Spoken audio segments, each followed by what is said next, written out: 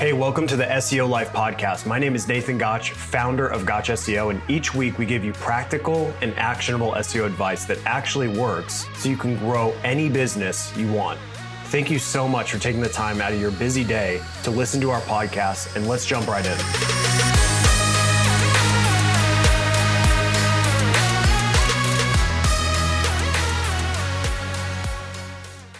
Today, I'm going to explain how I rank for the navigational keyword phrase blogspot, which gets 127,000 searches per month according to Ahrefs. First, I'll explain how I reached the first page, and then I'll explain the one action you need to take before you create your page to ensure that your rankings actually stick. Let's jump right in. So the first step is to extract ideas from your competitors.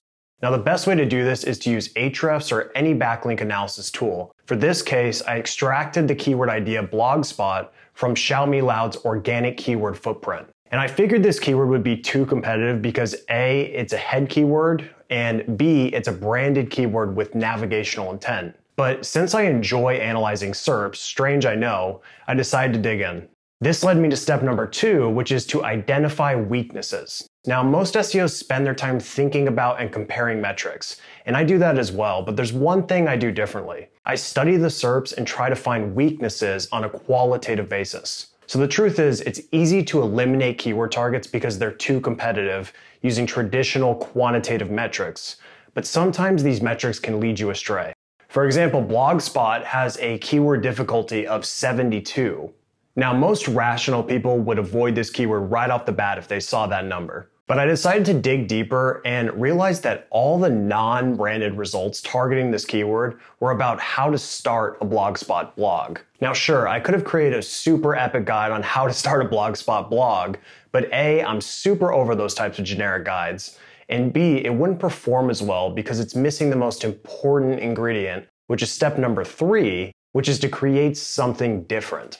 Now, I hammered this point in my SEO content guide, and it's a key part of the strategy I teach in Gotch SEO Academy, but in short, you need to focus on being different than better. The truth is, different doesn't have competition, but jumping on the vicious cycle of trying to create longer pieces of content on the same topic makes your SEO life much harder.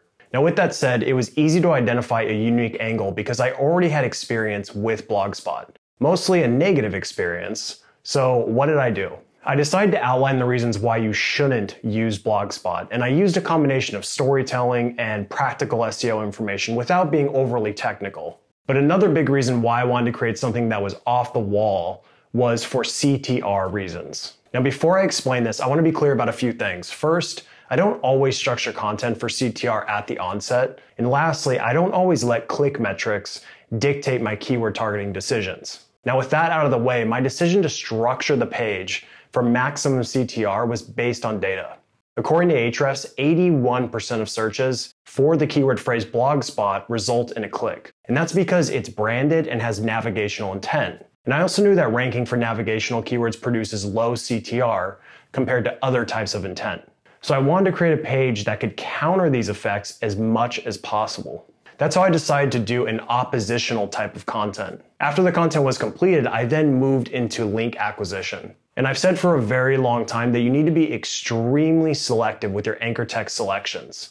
And my favorite way to hack anchor text optimization is to isolate my exact or partial match anchors on the best opportunities.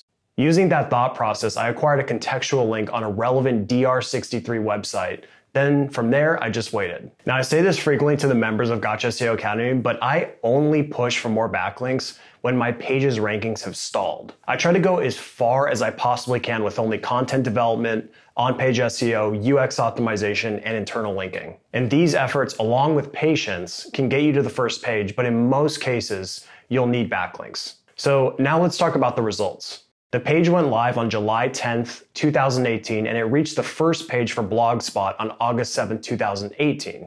And it's held pretty strong since August 16th. As of October, this page is generating over 6,000 organic search page views, and the average SERP CTR is 1.5% according to Google Search Console.